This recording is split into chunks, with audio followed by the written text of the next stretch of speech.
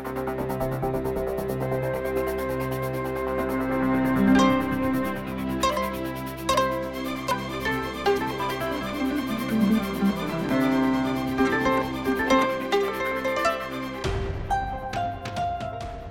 ္ဂလာပါရှင်တို့အတန်ဘတ်စင် podcast အစီအစဉ်ကနေကြိုဆိုပါရစေကျွန်မကတော့ဇာနီပါဒီတစ်ပတ်မှာတော့တို့အတန်ကတောင်ပေါ်ဒေသမှာနေထိုင်နေတဲ့မတန်ဆွမ်းသူတွေရင်ဆိုင်နေရတဲ့အခက်အခဲတွေကိုနားလည်နိုင်မှုအတွက်မြန်မာနိုင်ငံရဲ့ဝေးလံခုန်ဖျားတဲ့နေရာတစ်ခုဖြစ်တဲ့ချင်းပြည်နယ်ကိုတွားရောက်ခဲ့ပါတယ်ချင်းပြည်နယ်အတွင်းမှာအစိုးရကမတန်ဆွမ်းသူတွေအတွက်ငွေကြေးအနည်းငယ်ပဲသုံးစွဲနေချိန်မှာပြည်နယ်အတွင်းမတန်ဆွမ်းသူတွေရဲ့အရေးကိုလှုပ်ဆောင်နေတဲ့အဖွဲ့အစည်းတချို့ကလည်းအကန့်အသတ်ရှိတဲ့ဘတ်ဂျက်တွေကြားမှာထိထိရောက်ရောက်လုပ်နိုင်မှုအတွက်ရုန်းကန်နေရပါတယ်။ဒီဆောင်မှာကိုဝင်းစာနီနဲ့ချင်းဝေါ်မီဒီယာကစလိုင်းတန်းလျံခပ်တော့ကရေးသားထားတာဖြစ်ပြီးတော့မိုင်ပြက်စရမောကတင်ဆက်ပေးထားပါတယ်။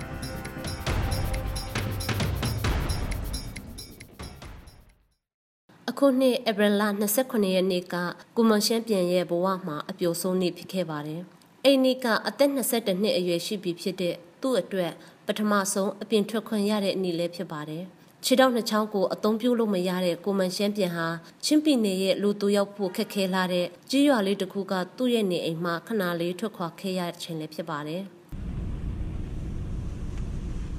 လူမျိုးစုံမပဲလို့ပဝတ်အပြင်ထွက်တဲ့အခါမှာအလူဒီဦးကြီးတို့အခုကလည်းသူတို့လူဖြစ်ချင်တဲ့ဆန္ဒလေးရှိတယ်တဲ့သူတို့တွာလာလူသူတို့လုတ်ကိုင်းနေသူလူမျိုးလုတ်ကိုင်းချင်းနဲ့တွာလာချင်းနဲ့ဆန္ဒရှိတယ်ဧပြီလမှာတော့သူ့ရွာက10ကီလိုမီတာဝေးတဲ့စကိုင်းတိုင်းဒေသကြီးကလေးမြို့နယ်မှာရှိတဲ့မတန်ဆွမ်းဖွံ့ဖြိုးရေးရှေ့ဆောင်အဖွဲ့ DDI ကဖွင့်လှစ်တဲ့တင်နန်းတစ်ခုတက်ရောက်ဖို့တွားရောက်ခဲ့ပါတယ် DDI အဖွဲ့ဟာအစိုးရမဟုတ်တဲ့အဖွဲ့အစည်းတစ်ခုဖြစ်ပြီးမတန်ဆွမ်းသူတွေရဲ့အခွင့်အရေးတွေကိုမြင့်တင်ဖို့အတွက်လှုပ်ဆောင်နေတဲ့အဖွဲ့အစည်းတစ်ခုလည်းဖြစ်ပါတယ်ဆွေးနွေးပွဲမှာဆွေးနွေးခဲ့တဲ့အချက်တွေကသူ့အတွက်နားလည်ဖို့ခက်ခဲပေမဲ့ကဘာတစ်တစ်ခုတည်းကရရှိခဲ့တဲ့အတွေ့အကြုံတွေကတော့သူ့ဘဝအတွက်အားအင်တွေဖြစ်ခဲ့ပါတယ်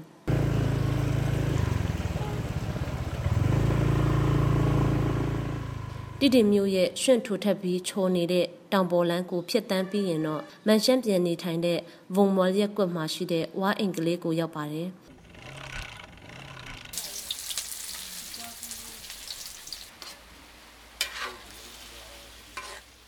သူ့ရဲ့တနေ့တာအချိန်တွေကိုသူမိသားစုအတွက်ထမင်းဟင်းချက်ပြုတ်ပေးရပြီးချက်ပြုတ်ပြီးရင်တော့ထိုင်နေရတဲ့အတွက်တခါတည်းမှာတော့ပြင်းလွန်းတယ်လို့သူကဆိုပါတယ်ผมเลเวลอดใหม่กี่โฮเซลินยังပြန်ထည့်နေတာဆိုတော့ပြင်းနေတဲ့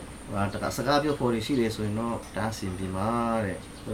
မိုက်ကယ်ကအပြင်ထွက်ပြီးရောက်လာတဲ့ခါမှာမိုက်ကယ်နဲ့ညီအကူနှစ်ယောက်စကားပြောလို့ရှိတယ်တဲ့ဒါပေမဲ့သူများတွေအဲ့လောက်အထိမပြောဖြစ်ဘူးတဲ့အသက်18နှစ်အရွယ်ရှိတဲ့မိုက်ကယ်ဂျင်ဆန်တွန်ဟာမန်ရှမ်းပြန်ရဲ့ညီဖြစ်ပြီးသူ့အကူလိုပဲမတန်ဆွမ်းသူတယောက်ဖြစ်ပါတယ်ငယ်စဉ်ကနေမကောင်းဖြစ်ချိန်မှာစီမံရွန်းစွာထုတ်ပြီးခဲ့တဲ့နှုတ်ဆက်တွဲအဖြစ်မိုက်ကယ်တယောက်လက်တစ်ဖက်နဲ့ခြေထောက်မတန်ဆွမ်းတဲ့အပြင်စကားပြောရမှာလည်းအခက်အခဲရှိခဲ့ပါတယ်။သူကမိသားစုအတွင်းမှာတူတီသောအလုံးလုံးနိုင်သူတယောက်ဖြစ်ပြီးကလေးတက္ကသိုလ်အနေဝင်းကျင်တွေမှာဘူးခွန်တွေပလင်းခွန်တွေလိုက်လံကောက်ပါပါတယ်။သူကပညာတတ်တယောက်ဖြစ်ချင်ပေမဲ့လည်းသူ့ရဲ့နာမကျန်းမှုကကျောင်းစာတွေကိုအများနည်းတူအာရုံစူးစိုက်နိုင်ဖို့ခက်ခဲလာပါတယ်။ခုနှစ်တန်းရောက်တဲ့အချိန်မှာငွေကြီးအခက်ခဲကြောင့်ကျောင်းထွက်ခဲ့ရပြီးမြဲမတန်ဆွမ်းဖွံ့ဖြိုးရေးရှေ့ဆောင်အဖွဲ့ရဲ့အကူအညီနဲ့ကျောင်းပြန်တက်ဖို့အခွင့်အရေးရရှိခဲ့ပါတယ်။ဒါပေမဲ့အခုလက်ရှိအချိန်မှာတော့သူကျောင်းဆက်မတက်တော့ပါဘူး။စာမလိုက်နိုင်လို့လေ။အကုန်လုံးမလိုက်နိုင်။ဝနောက်ကမနိုင်တော့။အုံနောက်ကစာမလိုက်နိုင်တဲ့အတွက်ကျောင်းကိုမသွားတော့ဘူးလို့မိုက်ကယ်ကပြောကြားခဲ့တာဖြစ်ပါတယ်။ချင်းပြည်နယ်ဝန်ကျင်ရှိမတန်ဆွမ်းသူတွေအဖို့ပညာရေးလက်လှမ်းမြင်တော့ကအလွန်ပင်နေပါသလိုအလုတ်အကန်အခွင့်အလမ်းရရှိဖို့အတွက်ကလည်းခက်ခဲလှတယ်လို့ DDI ရဲ့တွဲဖက်ဒါရိုက်တာကိုကျော်စွာကပြောပါတယ်တချို့တလီမတန်ဆွမ်းသူတွေထူးချွန်ပြီးတော့မှသူတို့ကိုယ်တိုင်စူးစမ်းပြီးတော့မှဘွဲရတာတောင်မှလုံးဝအစိုးရဝန်ထမ်းအလုပ်ရှောက်တဲ့ခါမှာသူတို့လုံးဝမရဘူးအများကြီးငင်းပယ်ချင်းခံရတယ်2014ခုနှစ်လူဦးရေနဲ့အိမ်အကြောင်းအရာတခေါင်စရင်အရာမြန်မာတနိုင်ငံလုံးမှာမတန်ဆွမ်းသူဟာ2.3 တန်းရှိပြီးလူဦးရေရဲ့4.6 ရာခိုင်နှုန်းရှိပါတယ်။အဲ့ဒီထဲမှာမှချင်းပြည်နယ်မှာတော့3500ကျော်ရှိပြီးလူဦးရေရဲ့9.4 ရာခိုင်နှုန်းရှိပါတယ်။ပြည်နယ်လူဦးရေအရာဒုတိယအများဆုံးမတန်ဆွမ်းရှိတဲ့ပြည်နယ်လည်းဖြစ်ပါတယ်။ သူတို့အနေထားကတော့အရန်ဆိုးရတယ်။ဘာကြောင့်လဲဆိုရင်တော့သူတို့ရဲ့အခွင့်အရေးမတန်ဆွမ်းသူတွေရဲ့အခွင့်အရေးတောင်မှမတည်ဘူး။သူတို့ကိုယ်တိုင်ကအတုံးမကြဘူး။သူတို့ကိုယ်တိုင်ကစာတင်ဖို့ရအတွက်အခွင့်အရေးမရှိတဲ့လူတခြားလူတွေနဲ့တန်းတူမနေဘယ်လိုပြောမလဲတန်းတူအခွင့်အရေးမရှိတဲ့သူဥစားမျိုးပေါ့နော်။သူတို့ကတော့အရန်စိတ်အားငယ်ပြီးတော့မှအတုံးမကြဘူးလို့ပဲသူတို့ကထင်ကြတာပေါ့ရန်ပုံငွေမရှိတဲ့အတွက်မတန်ဆွမ်းသူတွေနဲ့ပတ်သက်ပြီးအဖွဲ့အစည်းတွေကအနေသာကူညီပေးနိုင်တဲ့အပြင်အစိုးရရဲ့ထောက်ပံ့မှုကလည်းမရှိသေးဘူးလို့ကိုကျော်စောကဖြည့်ဆွတ်ပြောကြားထားပါတယ်။ချင်းပြည်နယ်ကလူမှုရေးဝန်ကြီးဦးပေါလုံးမင်းထံကတော့အစိုးရအနေနဲ့မိခင်တွေနဲ့ကလေးငယ်တွေအတွက်အာဟာရထောက်ပံ့ပေးမှုတွေကိုပြုလုပ်ပေးနေတယ်လို့ဆိုပါတယ်။အဲ့ဒီလိုထောက်ပံ့မှုဟာမတန်ဆွမ်းကလေးငယ်တွေမမွေးဖွားလာဖို့အတွက်ကြိုတင်ကာကွယ်ပေးနိုင်မယ်လို့မျှော်လင့်ကြောင်းလည်းဖြည့်ဆွတ်ပြောကြားပါတယ်။ဒါပေမဲ့မတန်ဆွမ်းသူတွေနဲ့ပတ်သက်ပြီးအစိုးရကထောက်ပံ့မှုမပြုလုပ်ပေးနိုင်တာကတော့အားနည်းချက်တစ်ခုဖြစ်တယ်လို့သူကပြောကြားပါတယ်။ပြည်내အတွင်းမှာမတန်ဆွမ်းသူတွေတွာလာနိုင်ဖို့အတွက်လမ်းတွေကိုအဆင့်မြင့်တင်ပေးဖို့အတွက်နဲ့2014ခုနှစ်ဒီဇင်ဘာလမှာမိတ်ဆက်ပေးထားတဲ့အမျိုးသားအဆင့်ကာကွယ်ဆောင်ရှောက်ရေးစီမံကိန်းမှာပါရှိတဲ့မတန်ဆွမ်းသူတွေအတွက်ထောက်ပံ့ခြင်းအစီအစဉ်တွေကိုဆောင်ရွက်ပေးဖို့အစိုးရအဖွဲ့ကိုတောင်းဆိုထားတယ်လို့ဆိုပါတယ်။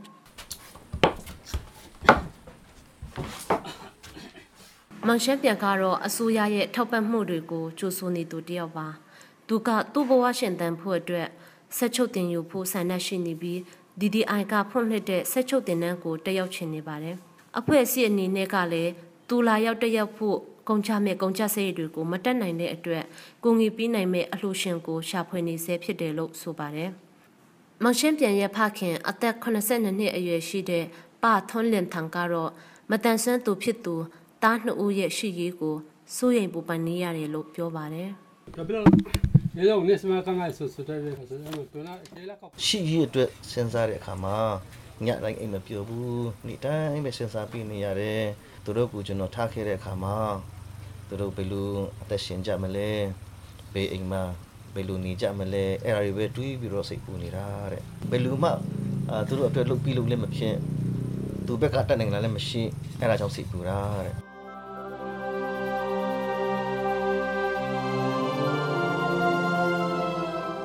အခုတင်ဆက်ပေးခဲ့တဲ့အစီအစဉ်ကိုနားဆင်ခဲ့ရလို့ကျင်းနေမယ်လို့တို့အတန်ဖွဲ့သားတွေကမျှော်လင့်မိပါတယ်။ဒီအစီအစဉ်ကိုတင်ဆက်ပေးခဲ့တာကတော့ဝင်းစာနီစလိုင်းတန်လျံခွန်နဲ့မိုင်ပြက်ဇွန်လန်မော်တို့ပါအပတ်စဉ်ဗုဒ္ဓဟူးနေ့တိုင်းတင်ဆက်ပေးနေတဲ့တို့အတန်တန်လွှင့်အစီအစဉ်ကို Frontier မြန်မာရဲ့ website နဲ့ Facebook စာမျက်နှာတွေအပြင်